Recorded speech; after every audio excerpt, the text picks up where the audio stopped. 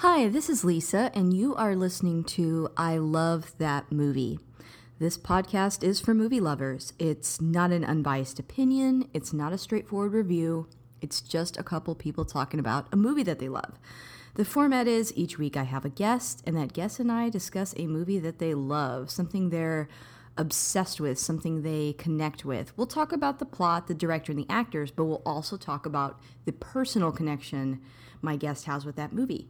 So if that sounds like something you want to listen to, keep listening.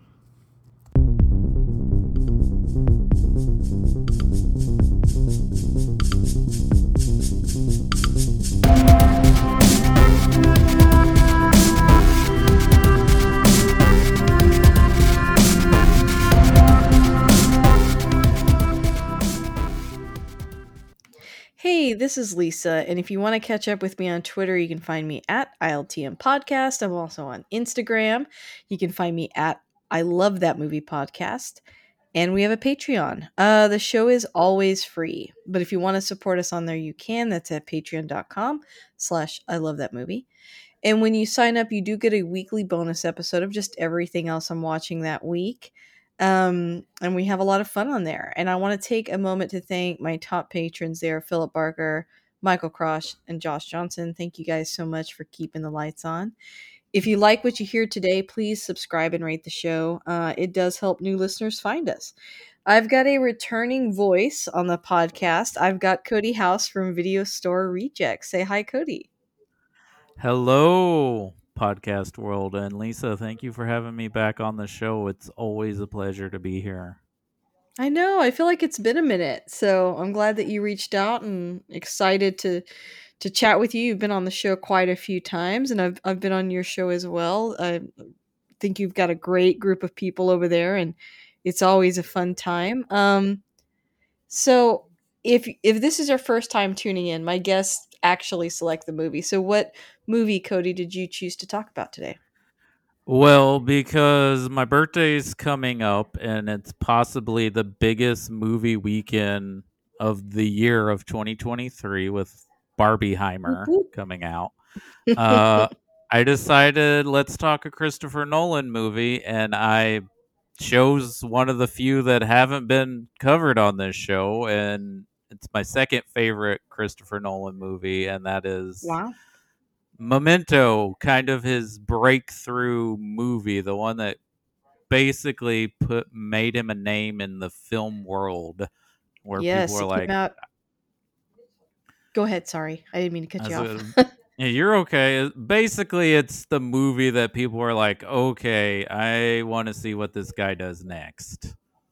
100%. This came out in 2000, and I remember it vividly because I was actually in high school at the time because I graduated in '02, and Okay. I remember I was on a date with my high school boyfriend who was horrible, but that's neither here nor there. Um, and he selected this movie, and I had no idea what it was about.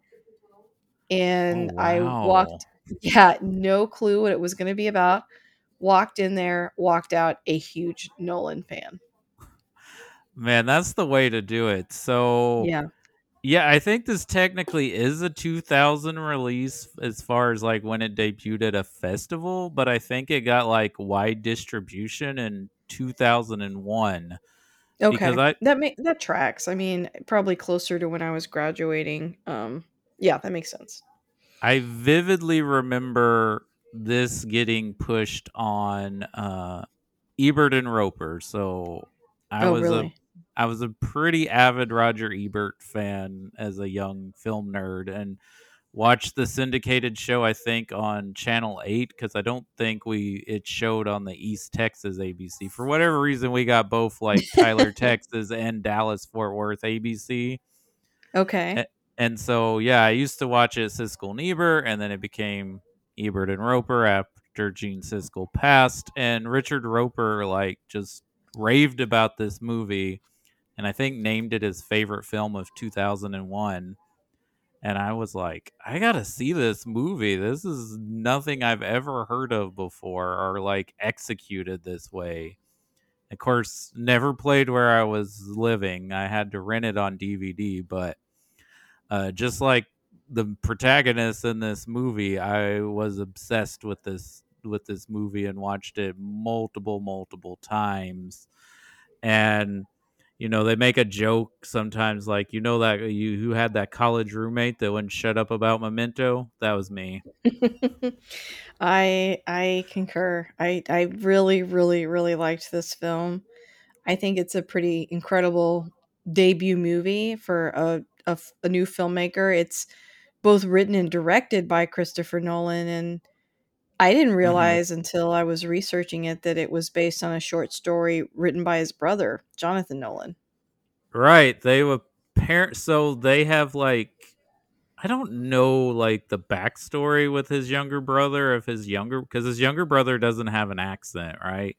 And I know Oh, that interesting. Christopher Nolan has dual citizenship, right? He's Ah. British and a U.S. citizen. For whatever reason, they were road tripping together from Chicago to Los Angeles. And they were talking about this story, and he's like, well, do you mind if I take that idea and make it into a feature length movie? And that's kind of Mm. where it came from. So I know Nolan made a movie before this, but I didn't know about that movie's existence till after Memento. But Mhm. that's like a very shoestring budget. And this is actually, even though it's an independent movie, it's a pretty decent budget. And of course, he's got, you know, fairly recognizable, well-known actors in the movies. They're not A-listers, but they're, you know, if you watch enough movies, you know who all these characters are. For sure. And yeah, if people are listening and you're worried about spoilers, I mean, we're gonna spoil this movie. So I would Yeah. definitely pause here and go watch it. You should watch it anyway. But if you're still here, I'm gonna give a quick synopsis of the film, and then we're gonna start really diving in. So that's your last warning. This movie, Memento, is about Leonard, who is tracking down a man who attacked and murdered his wife, but the difficulty he has locating his wife's killer is compounded by the fact that he suffers from a rare and untreatable form of memory loss. Although he can recall details of his life before his accident, he cannot remember what happened 15 minutes ago, where he's going, or why. So the unique thing about this movie is that it's kind of all out of order in a way because of the main character's perception. It's written from his point of view, and it really is a great debut film to show the way that Christopher Nolan uses like point of view and disorients his viewers and has them go on the journey that his characters go on. It's basically a psychological thriller and probably one of my favorite movie genres. Uh, Absolutely, and this is a film noir as well, because it's a Yep, gumshoe detective story, right? And absolutely. what's brilliant about it, of course, all the things shot in color is presented backwards. So we get the ending Hmm. at the beginning and the beginning at the end, and then That's the right. black and white sequences with Leonard talking on the phone or talking to himself, that's linear. And that's Hmm. interesting how they present this story. And, watching it for the first time, you're unfolding everything as if you're Leonard, because you don't know what's going Yes. on either. You're just like, okay, what's happening? Yeah. And forgive me if you already mentioned this, but you talked about the cast, and like you said, they're not nobodies, but I think at the time that this film was made, I feel like this is Guy Pearce's first big role, right? I mean, he did have L.A. Confidential, but I guess Oh, Russell that's Crowe true. Russell Crowe blew up more so than he did. But I know, like, there for a short period of time in the late 90s, early 2000s, like, Guy Pearce was like, oh, he's up and coming. He's coming. Like, even rumors of him showing up in a Nolan Batman movie is either Harvey Dent, or if he ever did Black Mask, that he would show up, you know. Mhm. what's kind of interesting about Guy Pearce is he's got those like, oh yeah, he was in The Count of Monte Cristo the next year, Mm-hmm. The Time Machine, which wasn't very good, but Mm-hmm. he was good in it. I think what's interesting about him, well, a couple of things. I always felt like when I first saw him, he looks like a really skinny Brad Pitt kind of. He's got this like leading man look to him. Like he absolutely does. And yet he's never really become like the big star that you would almost expect him to be, especially with like all these opportunities he had. He's just never really done that, but he's kind of stayed more in the like indie sector in a lot of the stuff that he's done, and he's still got like an impressive body of work. But I don't know, I expected after this movie for him to be a lot bigger than he actually became. Absolutely, but I think he's got a little bit of that wiry weird energy which works for this Yes. character. And I think an actor who is trying to be more in that zone, a little bit higher of a pedigree, is Colin Mhm. Farrell, though, because I don't think Colin I Farrell ever liked agree. like being like a leading man. He wanted to do all these weird character roles, and he's like, "Yeah, I'm handsome, but I'm really not like that kind of guy. I'm really weird." Yeah, and it's like almost like I don't want to say hard to buy, but like him and like Jake Gyllenhaal, they pick all these very strange roles that you're like it's surprising because they've got these like leading man good looks. But Guy Pearce, I think you're right. He has like an intensity to him. I forgot about LA Confidential because I don't know what it is, but like when he has the glasses and that hair, he looks like a different person. Like he looks so nerdy and like extreme in that movie. But he's got that Absolutely, ability to yeah. have like that weird look. I agree. That's a really good assessment. We've also got Carrie Ann Moss and Joe Pantoliano, who is they were both in The Matrix, and Yeah, she so actually Matrix. recommended him. Oh, that's awesome. I didn't know that. Yeah, it's a Matrix reunion. If you want to talk about like maybe the 4 or 5 core movie posters that were probably on the Film Bros dorm wall, it would probably be Memento, The Matrix, Fight Club, Yes. Pulp Oh Fiction, and my gosh. maybe the Sixth Sense.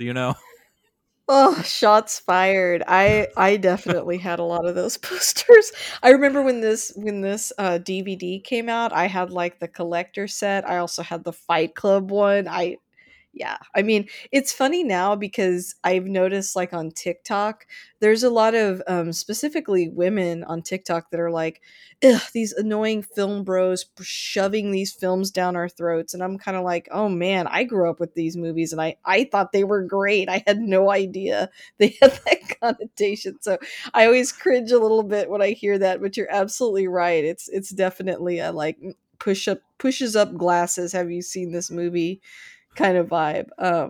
And I think the Memento poster I also had. So Well, it's I funny have to you check mentioned that the DVD. I still have the special out. edition Me too. DVD of this where it had like all the case files and all the different words, and you have to click on the word watch to start the DVD, and it Ugh, it shows was like so cool. oh yeah, yeah, yeah, and that's how I watched it because I haven't updated this on Blu-ray just because yeah, it was one of these movies I was just obsessed with. And I really wish Nolan would get back to making like a I tight agree. 2 hour thriller again. I mean, I know he's trying to get his Oscar, but I would like to see what he did with a smaller budget and a shorter time frame of a movie. But yeah, we got a Matrix reunion, and Carrie Ann Moss is great in this. She is. As sort of a femme fatale, but sort of Yeah. as a person that's helping Leonard on his journey, even though we see shades of like she's also trying to use him. Mhm. Yeah. I mean, yeah, I had going back to kind of what we talked about a little bit before too. I had read that like she recommended the Pantoliano actor for the role of Teddy, and he's a perfect fit for Teddy. And it's just interesting that she was like, "Hey, this guy would be good for that." And I agree, like Carrie Ann Moss, honestly, another name that for such a long time it was like, because of the Matrix, you think, "Oh my gosh, her career is about to explode." And it really didn't. I feel like she's done a lot more lately, but for a long time you kind of didn't see her anymore. Yeah, it's really weird. I don't know if it's just the nature of the business, especially towards women, or she was Mhm. having a family, or just wasn't Yeah. picking the right projects, or didn't have a good agent. Because you would think Yeah. off the success of the three Matrix movies and even this movie that she would have had more of a career as a leading lady, and then like less than 10 years later she's playing Shia LaBeouf's mom in a movie. It's Yeah, yeah, it's like, wow, that's not she's just got such a big presence. I don't think of her as just being the mom. It's like it feels like they jumped to that too quick. But yeah, so I mean, I feel like a few actors on this list are kind of it's kind of a character actor movie almost. well, absolutely. With the I'm just gonna call him Joey Pants because that's what I've heard some people call him. Because I want to say Pantaloon every time I say his last name. well, because there's also the late character actor, was his name John Polito, so I don't want to like Oh, okay. get their names mixed up. But I mean, like, absolutely, is he perfect as Teddy? I mean, he's a great character actor, but he's so Mhm. good at playing like these sleazy, scuzzy guys that like there's something wrong with them, but you're not sure. But he also has like a good comedic presence as Yes. well. Because I guess most people Absolutely. probably recognize him from either as Cypher from The Matrix or in The Fugitive with Tommy Lee Oh, Jones and yeah. Harrison Ford. Like, but I mean, he's just been in a great amount of films playing usually some sort of scumbag or a cop who's a Yes. scumbag. Yeah, I mean, he's just got the look and, like, the mustache and, like, it's just perfect. I mean, in this movie, he's kind of a red herring, but, um, he does it really well. Yeah, I agree with what you said earlier about how you wish that Christopher Nolan would do these smaller films, like, as much as I mean, Inception is probably my favorite movie of his, Hmm. and I love The Dark Knight. I mean, come on, it's a great film. Yeah, I I like mean, Tenet. I like almost all his movies, but I just he did this so well, and I get that it was out of, like, not having a big budget, but I think he's so good with, like, perspective and storytelling and, like, I know people say, like, his movies are cold and distant and blah, blah, blah, but, like, I think he does a really good job with characterization, so I don't know, I agree with you, I wish he would do this again. well, I'm always campaigning for big directors to go back to their roots. I'm still waiting Mhm. for Peter Jackson to make a big budget schlocky horror movie again. I don't know. That's probably never going to happen, but I'd like to see that. But Mhm. yeah, I get like the Nolan complaints, and I've had a few more issues with some of his more recent films. I haven't been as Mhm. in love with them since Inception, but I've Yeah. enjoyed most of them. I really need to go back and revisit Tenet because I only watched that once, and Well, it was such a weird time. I mean, I remember, like, because of COVID, I personally, I was just, like, very stressed and, like, I don't know, not really able to digest it. And then there was just a lot of, we kind of are in an echo chamber on the internet, and everybody was so negative about it that it kind of colored the view that I had of it in a way that I didn't feel like I got to form an opinion on it.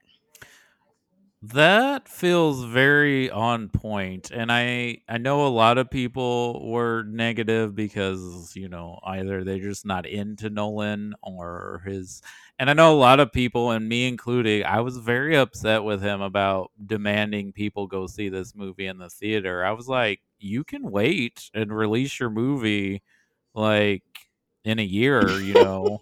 Yeah, how It's could so your movie be more important than, like, people's lives? And I understand, like, looking back, you know, we all have different opinions on that time. That's fine, and I'm not talking about that.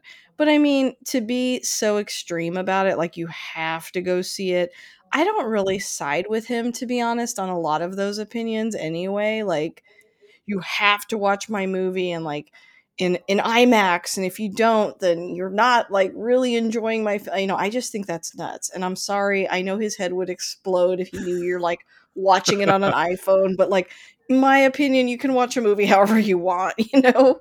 Like yeah, I saw it's this your at home. time. I saw this movie at home. I think it was DVD. I'm pretty sure it was DVD. Memento, anyways. But yeah, I mean, look, I love going to the movie theater and seeing movies, but I can't see everything.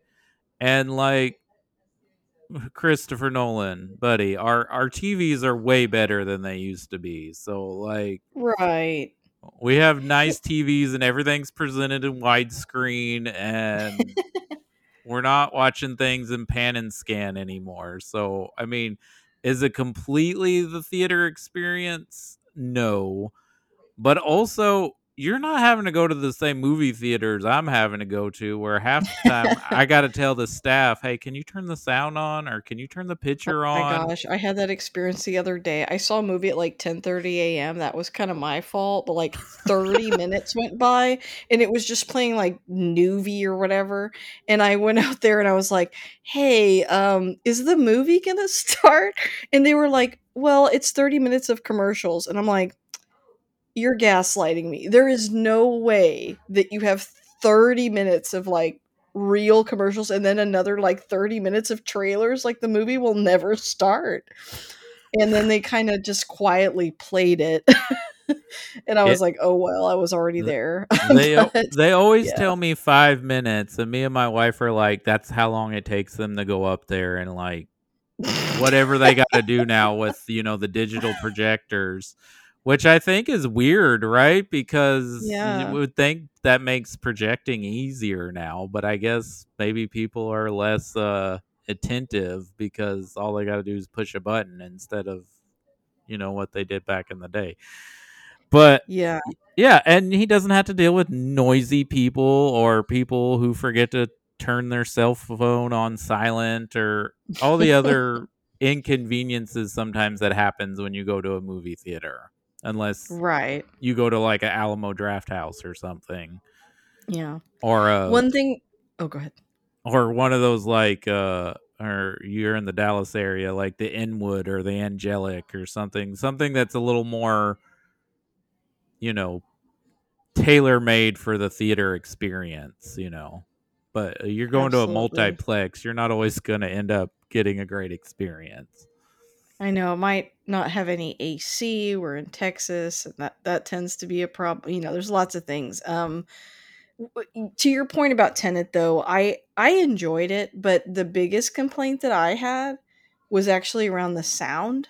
I totally agree with a lot of people that like I, there are points in that movie where I'm like, I don't know what's being said. I don't know what's going on. And it's like I get that he's going for realism, but it was difficult to like follow I sometimes. I know that's been a complaint in a lot of his newer movies, up from like I Mhm. think The Dark Knight Rises on, is like something's wrong with the audio. Um, Nothing wrong with the audio Memento. I can hear everything perfectly, and 100%. just the transitions from when we go from following Leonard to cutting back to Leonard going through his routine or talking to someone on the phone or his rules of how he remembers things is really seamless. Mhm. Yeah, absolutely. When you made that comment about The Dark Knight Rises, I always think of my friend Stephanie that said that she couldn't couldn't understand Batman or or Bane in that movie. That Batman was like, "Rah, rah, rah," and then Bane was like, Oh, "Meow." I, I, It's like I I, couldn't stop laughing. I'm like, "You're not wrong." Like, she's not wrong, but I am a hardcore defender of Tom Hardy's performance as Bane. oh, I loved his performance. I, Absolutely. I absolutely love that energy, and Me I too. will just randomly talk in the Bane voice sometimes just for fun. Drives my wife Are you not crazy. entertained? So Okay, back to Memento though. I want to dig into this. let's do it. Let's do it. So, what do you want to talk about first? Are there some favorite scenes that you wanted to touch on, or? A favorite scene. I mean, it's kind of hard to narrow down one favorite scene from this movie Mhm. because it's Same. all. Yeah.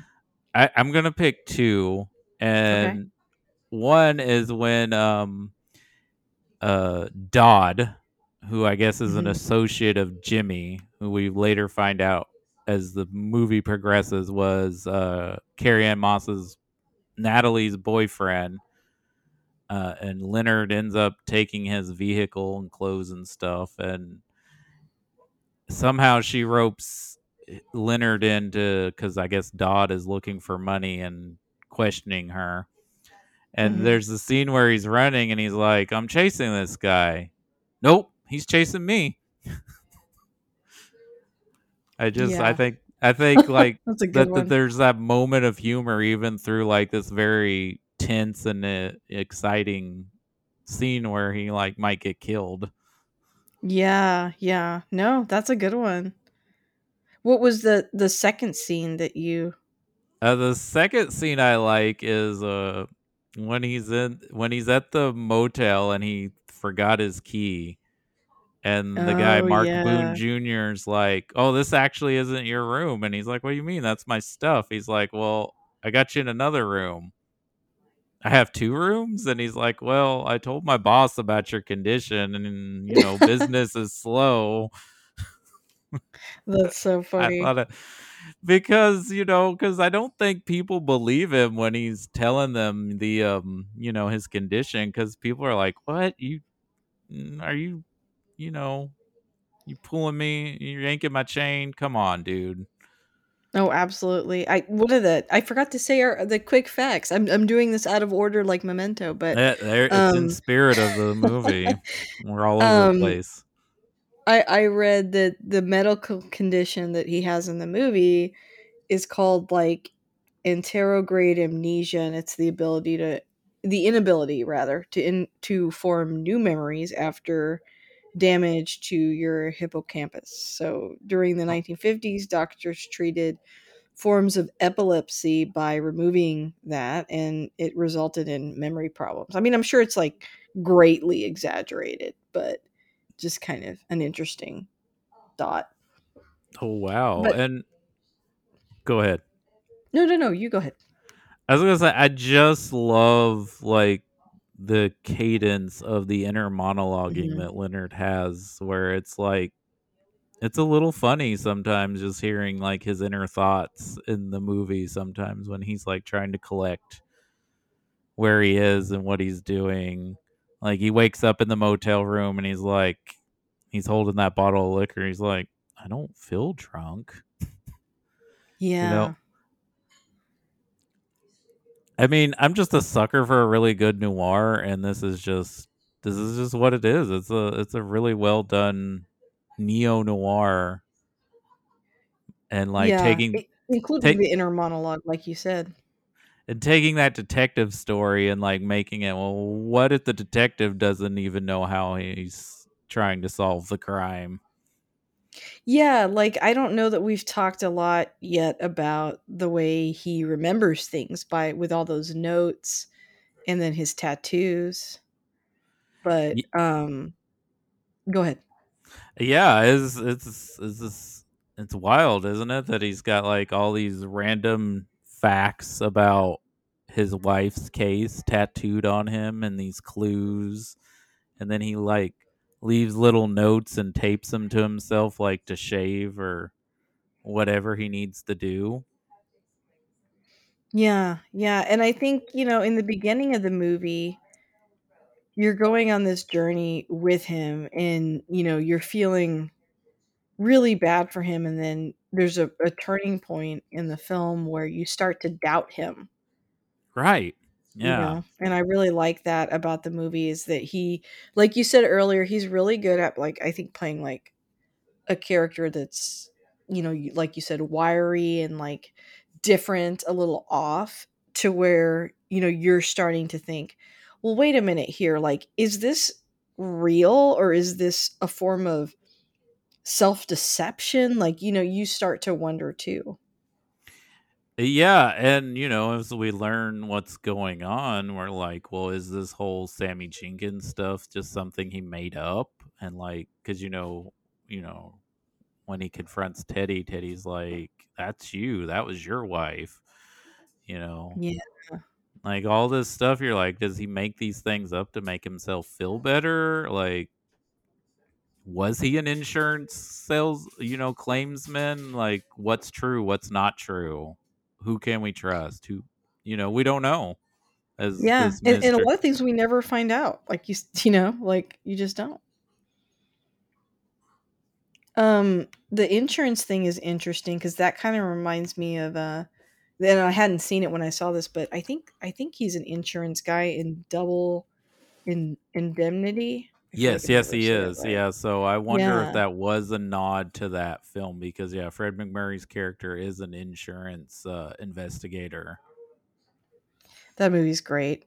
Oh, it absolutely is great. I love that movie. Billy Wilder is one of my all-time Oh, favorite yeah. directors.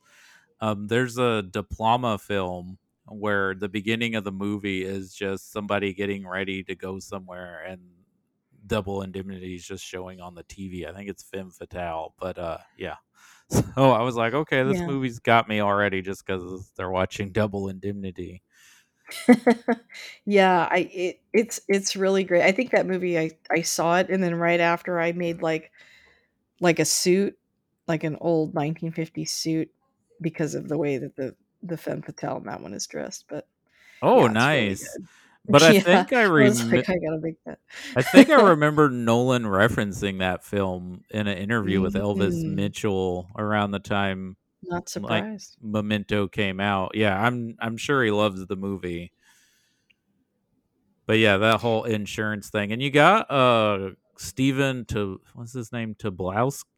I'm saying his name all wrong. Tobolowsky, great character Mhm. actor as well as Yes. Sammy Jenkins, which is it's a really whether the story's true or not true, it's a really touching and heartbreaking story. Though as a type 1 diabetic, you do not inject yourself in the arm with insulin. Like maybe people used to, but like they recommend you do not cuz you're not going to get the insulin in your body Even the usually. story, like, with his wife, I'm like, I mean, I don't understand how that happened, but it's fine. Are I you mean, talking you about have the to kinda Sammy suspend. Jenkins wife or Leonard's wife? Um, oh, good question. I don't know. Correct me. I may Okay, be well, if we're talking missaying it. about the whole Sammy Jenkins wife thing, like just having him keep injecting her with insulin, you can give yourself too much insulin and like For lower your sure. blood lower your blood sugar and put you into a coma. Yeah, Like absolutely. I just mean, like, forgetting and doing it, I don't understand that because, like, both people would have to forget, right? well, I think she was just trying to prove that he wasn't faking, right? Because Oh, the okay. insurance claim said, "Oh, we're not saying he's faking, but his plan doesn't cover mental illness or mental." Oh, that's right. Okay. All right. So they were and he told her I think he's capable of making new memories. So that Mhm. was her choice, I guess. And then I guess with the whole Leonard's story is like his wife is attacked, raped, and murdered, and he wakes up to go see what happens, and he's injured, and that's what causes the condition he has, which I guess that big of a blow of a head could have an effect on you mentally. Hmm. But But then he forgets and gives her too much because he got hit in the head, right? And so he's really responsible for her death. yeah, if we believe what Teddy says is true, then she survived the attack and he can't remember anything but other than, oh, I have to help you with your injections because that was before the accident. And then Right. that would make him, yeah, responsible for her death. Yeah. Which he which in his head he already feels responsible anyways because he wasn't able to save her, you know. Right.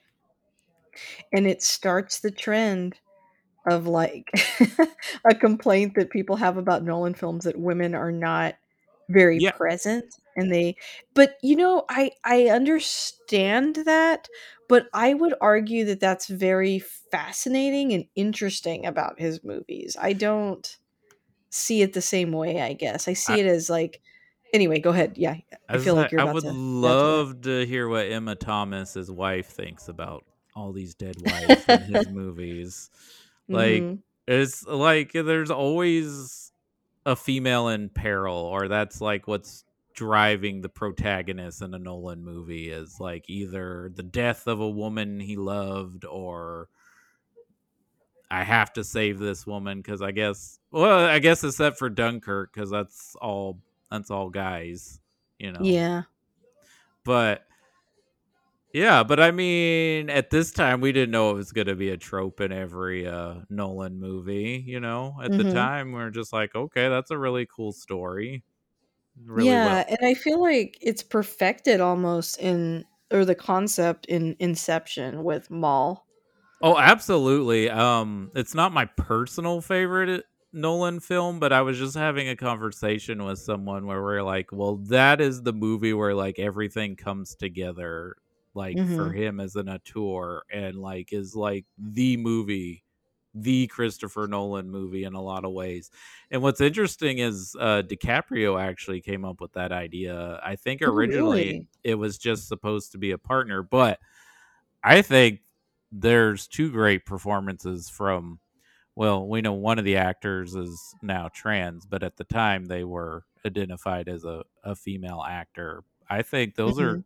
two well drawn characters as far as Oh, I agree. Nolan goes. And I think actually looking back at his movies, I think a lot of the times the female actors do give good performances, just maybe they don't have a lot to do. They don't have the same agency, like, Right. Maul is almost a memory or like a she's like a ghost, and I feel like in Absolutely. Memento, his wife is like a ghost, and there's something about that, like, concept of, like, a character's presence and aura, like, pervading the whole movie that, like, I just really like, and so, like, I totally understand the criticism, but at the same time, I feel like if I were to write something, I would have a character like that because I just find it so fascinating. Yeah, it's really well done, and also Mhm. maybe he doesn't know how to write women that well, so that's Clearly. how he does it, you know? I mean, you gotta know your strengths and weaknesses. I mean, this is also why it's important we have more female filmmakers as well, so we Sure. can get more female characters with more agencies in our stories, Mhm. but I'm not gonna put all the blame on Christopher Nolan. There were lots of white dudes before him making lots of movies, so I agree, and I also feel like, I don't know, I seem to like these kinds of projects. Like, people I never thought about it until people said, "Oh, Christopher Nolan is like this cold, detached filmmaker," and I never thought of it that way, but then when I really explored that, I realized that a lot of the movies that I like are made by directors that are similar. And I don't know if maybe telling certain types of stories requires a bit of detachment, and that's why. But, like, when I think of him, I also think of someone like Darren Aronofsky or mhm. even, Villeneuve, Mhm. and I feel like they make similar types of films, and you could make similar arguments about their characters, but I don't know. I don't know what that says about me. I just seem to be drawn to those kinds of movies. So maybe I'm a cold, detached person. I don't know. You could say the same about David Fincher as well. I mean, Oh my gosh. I can't believe I forgot to say that. You're absolutely right. but I mean, I think, you know, everybody has their strengths and weaknesses, but I think for Hmm. the stories that interest Christopher Nolan, and because, we've kind of made fun about the dead wives, but what are other things that kind of lure in the oeuvre of his filmography? There's always somebody obsessed, right? There's obsession. Yeah. There's always something dealing with time. There's usually some sort of case to unravel or Yeah. solve. And I think a lot of times to kind of be that kind of character where you're trying to be objective and just try to, whatever their goal is in the movie, maybe they need to be a little cold and detached. I'm not saying every movie has to be cold and detached because that would be really depressing, Oh, absolutely. but they make compelling, procedural thrillers. Hmm. I think it's like the level of detail. I mean, that's what's similar too about like Fincher and uh and Nolan is like there's just so much detail in their movies that you really have to pay attention, but it's just so well executed, like you said. Absolutely. I think they're both perfectionist, but I've Hmm. never heard anyone talk like bad about how they are on Oh, I the agree. set. Like, Yeah. so maybe they are very influenced in this kind of Kubrickian approach, but they definitely don't have that personality, I guess. I guess Yeah. they're at least a little more professional or human towards their cast and crew. Yeah. Yeah. Very true. Um what else stands out to you about this film? Oh my goodness. I mean, it's just so cleverly well done. I don't know if there's probably somebody listening that knows another movie sort of like this, but I don't know any other movie like this. I think it's unique, and I think that's what gravitated so many of us to Christopher Nolan, to this movie, why we were so obsessed, why we were like, I got to see everything this guy does. Something I didn't notice until this most recent watch, because I hadn't watched this in quite a long time. For whatever reason, this had kind of gone out of my, rewatches in a while, because, in the early 2000s, I probably watched this close to 10 to 12 times and Oh probably had, yeah, same, like an embarrassing amount. Like I really loved it. I but remember leaving the theater and thinking like the movie ended and I thought I wish I could watch that again right now. Like that's how much I liked it. yeah, I think the night I rented it and watched it, I was like, well, I want to watch it again, or I want to watch it Yeah. backwards.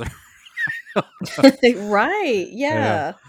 But something I didn't notice, and it's also in the following, is there's a scene where Leonard gets in the car and is driving away, but if you notice there's a store he passes, and I could be wrong, but it looks like it has like superhero symbols on the window, and I could have sworn I saw like Mm, the bat symbol on the window of like this store or something. interesting. Because I remember when I heard he was doing a Batman movie, I'm like, well, of course he's doing a Batman movie. I mean, it's a detective story, and he did Yeah, Memento. good observation. So I was like, I yeah, don't he. think I thought of that, but I remember loving this movie. And so I thought, wow, that says something about the direction this new Batman is going to go because they pick this kind of director. Well, I think he went in to pitch a different movie or just hear like the projects they were gonna offer him, and he just decided to pitch them, and they were like, okay, why not? I mean, you can't do a worse job than the last one we did. Yeah. I mean, It's- you know, I just those are the kinds of movies that I like, as I've said before. So his the first two Batman, I'm not as big of a defender of the third one as you are, I'll be honest. I like the first two a lot, but Mhm. I like his style of directing and what he brings to Batman.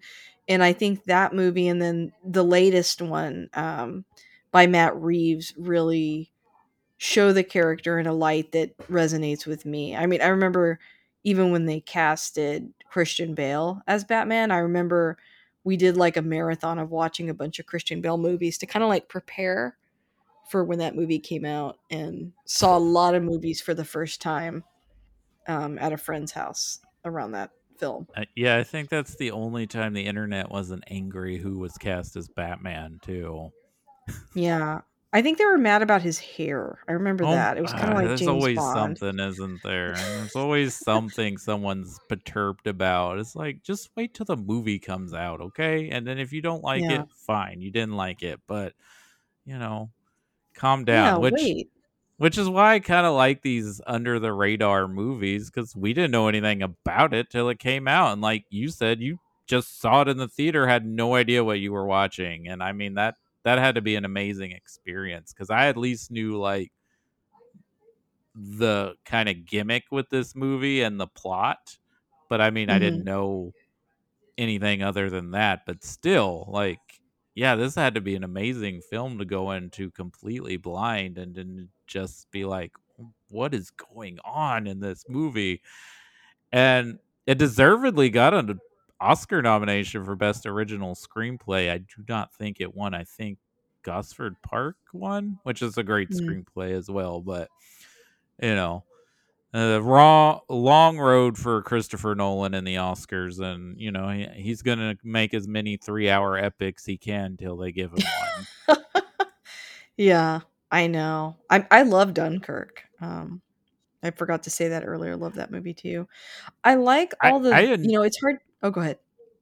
oh, I was just gonna say I enjoy Dunkirk. I admire Dunkirk, but honestly, I can't tell you who any of those British boys are except for the famous actors.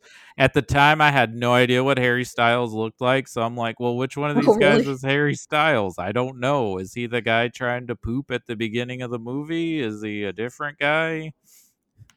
I don't know, but it's a well-made movie. I like it quite a bit, but the reason I like this movie more is because I know who the characters are.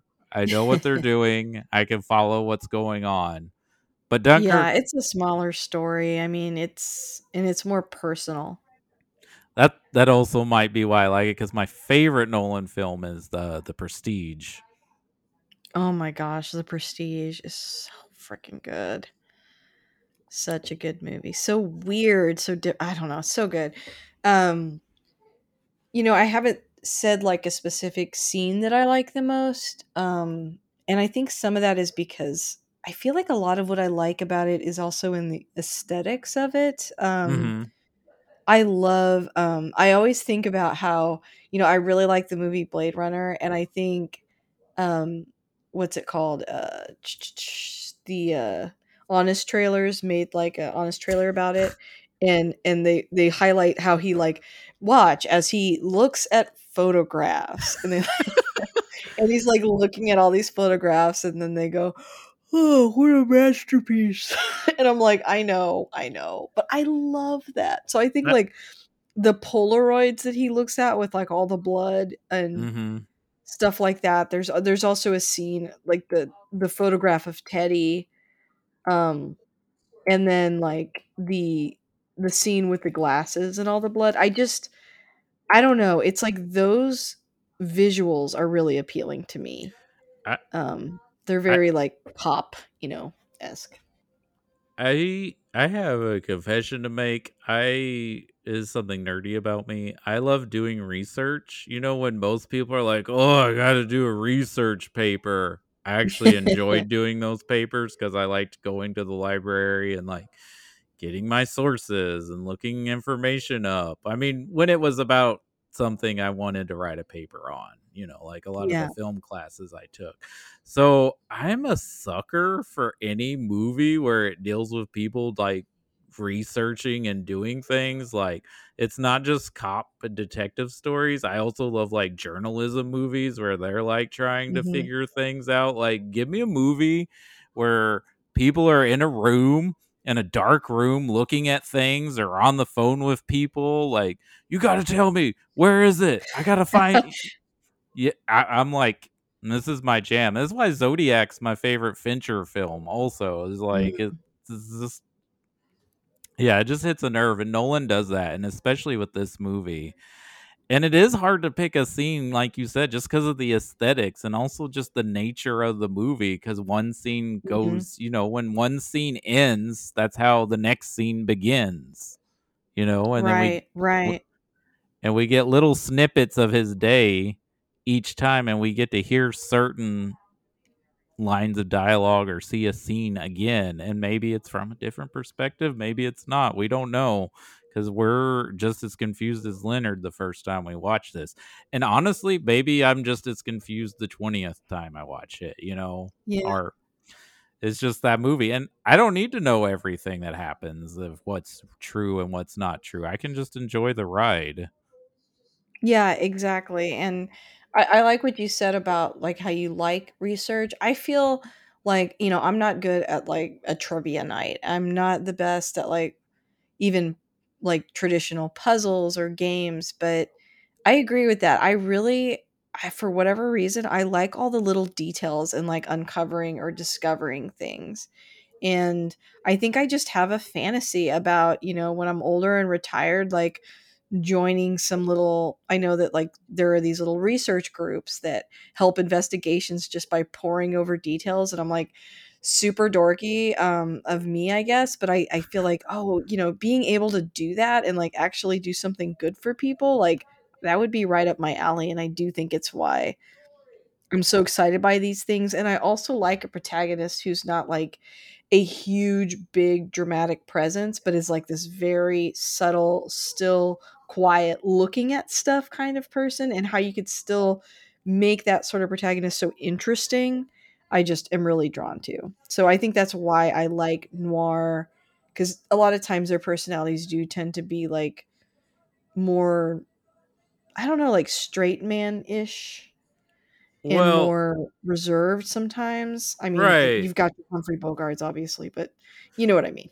Yeah, but even with your, even though like Humphrey Bogart was considered like the epitome of masculinity at the time, I mean, Mhm. there's something a little different about him, right? There's something a little not traditional. He doesn't fit into the Yeah. societal norms of what a male should be. And like they're private eyes, they're not police officers, or Yes. like they're they're usually good people, but they tote the line on like, are they really a good person, or are they just like reality? We're all shades of gray, right? No one's like Yeah. 100% good. No one's 100% evil. And it's like, are our actions good that we're doing? Are we trying to do the right thing? And that's usually what these protagonists are. They're like, whether I think in Leonard's mind, it's just in his mind that he's trying to do the right thing. Because right, Right. maybe he's already solved the case, but he can't remember, so he keeps trying to find another mystery murderer person to find.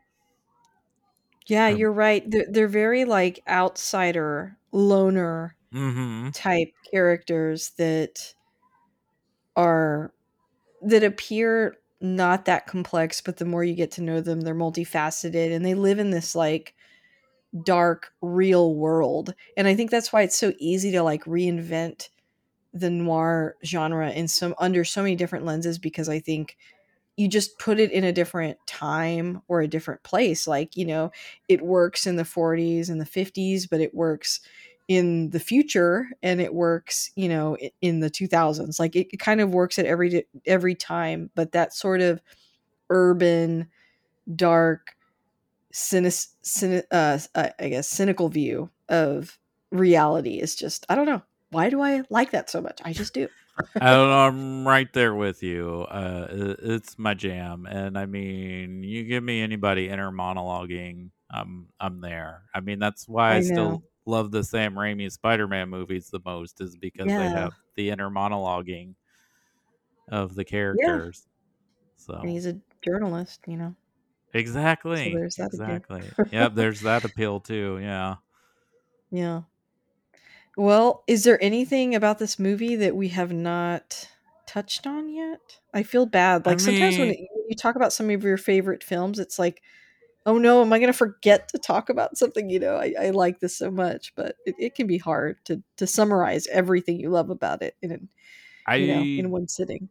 I've seen this movie so many times, but I think this is the first time I realized that the Reno 911 guy was the guy giving Sammy Jenkins the memory test where they shock him on, because he's also like, I think he pops up in The Dark Knight Rises as well as the doctor who tells Mm, Bruce Wayne he can't go hella skiing. But I don't. Well, I think because when I saw it in 2001, 2002, I don't even know. I never really watched Reno 911. I just remember the commercials, I loved it a but long that's time just ago. one of the things I noticed.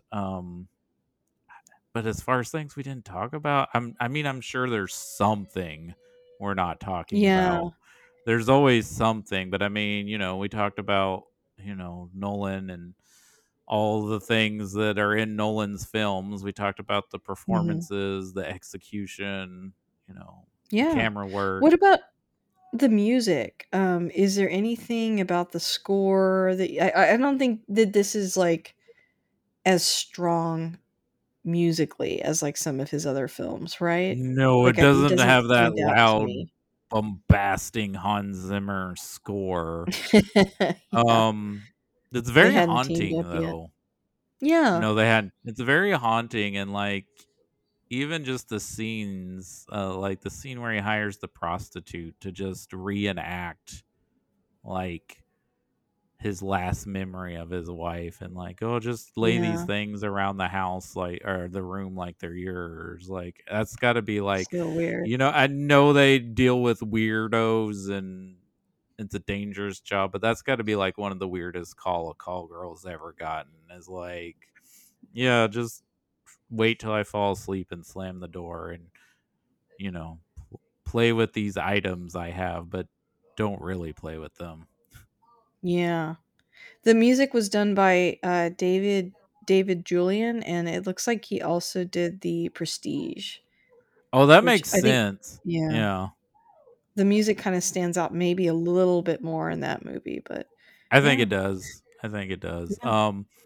I think this is the first time he works with Wally Pfister too as the Mm, cinematographer, which it is an incredibly shot film, and I wish he it would get is. back to shooting movies. I don't know if he's still trying to direct or not. Mm, yeah.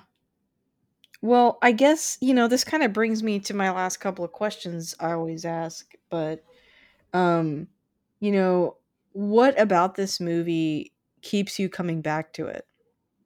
I mean, it's the very nature of the movie, right? Yeah. It's like Nolan wants us to keep watching this movie, right? He probably would love to hear somebody saw this movie like multiple times in the theater just because, to wrap their head around it. I mean, it's not a confusing movie really though. No, Like no. It's not like super deep, but it's compelling and interesting and it does make you pay attention. yeah, it's a movie you shouldn't really be, especially if you've never seen it before. This is not a movie you can casually watch while you're scrolling on Facebook or Twitter or Instagram at the same time. This movie demands your attention, and I think most of Nolan's movies demand your attention. And it is hard. That is one thing that is hard when you're watching a movie at home. A lot of times, unless you're one of those very disciplined people, it's like, I'm going to turn my phone off, or I'm going to put it in a place where I won't hear the notifications. Yeah. But this Yeah, is the, that's where Nolan's right, I guess. Like we live in a pretty distracted world, and in his films really you need to pay attention to.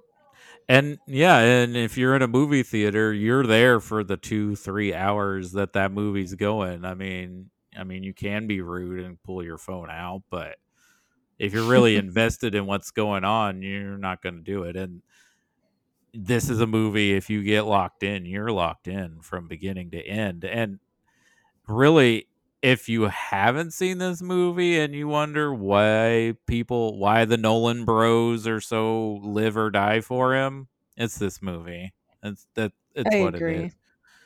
I mean, I know most people would say their favorite's The Dark Knight or Inception, but this is the movie that hooked them to go see those other ones. 100%. And if my husband were on the call, he would be like, "Well, we know why Lisa likes it because there's a mystery, it's gritty, it's forensic." Like that's just the kind of stuff Lisa likes. And then also the thriller aspect of it, it's definitely what made me an instant fan, like I said, of this director and his work. And Um he's one of the few filmmakers of the 21st century that kind of, I know Following came out in 98, but really he came out with this movie, and he's one of the few like certified auteurs of the 21st century mhm, that didn't make a movie prior to the year 2000. yeah. And a lot of people, like we said, that he's cold and detached, but there are elements of humor in this movie that I've pointed out. Yeah. There is like a sense of humor in this, and there is sometimes sense of humor in his movies. You just have to pay attention, and it's there. It's like he can be lighthearted in some scenes. It's just the Mhm. over general of the plot can Yeah, overbear you sometimes. for sure. How would you describe this to someone that maybe hasn't seen this movie before? Like, what would your pitch be? I would say, would you like to see a detective story, but the detective doesn't know what's going on from scene to scene, and they're going to show you the movie backwards? Yeah, that would cook me right there. Because I Right? love that Because about someone it. would be Yeah. like, the movie's backwards? I've never. Okay. Yeah. Yeah. I think Yeah. that's what hooked me initially when I heard about it. I was like, Mhm. oh, well, that's interesting. I agree. Well, Cody, before you go, can you tell us where to listen to your podcast and, how to find you? Okay, so most of the time we do live streams. I usually post the videos on our YouTube page. We also have a Facebook page, so sometimes our weekly show is on there with Chris and I, and sometimes Nick. I believe Sunday evening we're going to be doing our birthday picks because Chris and I's birthdays are like a day apart. So we're going to Yeah, talk. well, happy early birthday. Thank you. So we're going to be talking Close Encounters of the Third Kind and The Nice. Prestige. Ooh, Um, I've also started a new thing called, well, it's not really new, but it's got its own little Facebook page now called the Director's Chair. And our mm, our first season we're doing David Lynch, and right now a fellow guest on this show, Colin Smith, and another host, Kevin Pauly. They've been guests on my show. We're going through Twin Peaks, another cold, nice. detached, I sense a investigate. pattern. I sense a pattern too, but I mean, at least there's a lot more to unlock on that. But yeah, right now Mhm. we're going through Twin Peaks, and then we'll do his filmography after that. Nice. Okay. Well, thank you so much, Cody. It's always a pleasure and, really enjoyed this conversation. And I look forward to having you back soon. Absolutely, and maybe I'll try to find something a little more lighthearted, or you You'll know, get no pressure from me. I like these types of movies, so either way is good with me. I just will have to see where the mood strikes me at that time. Sounds good.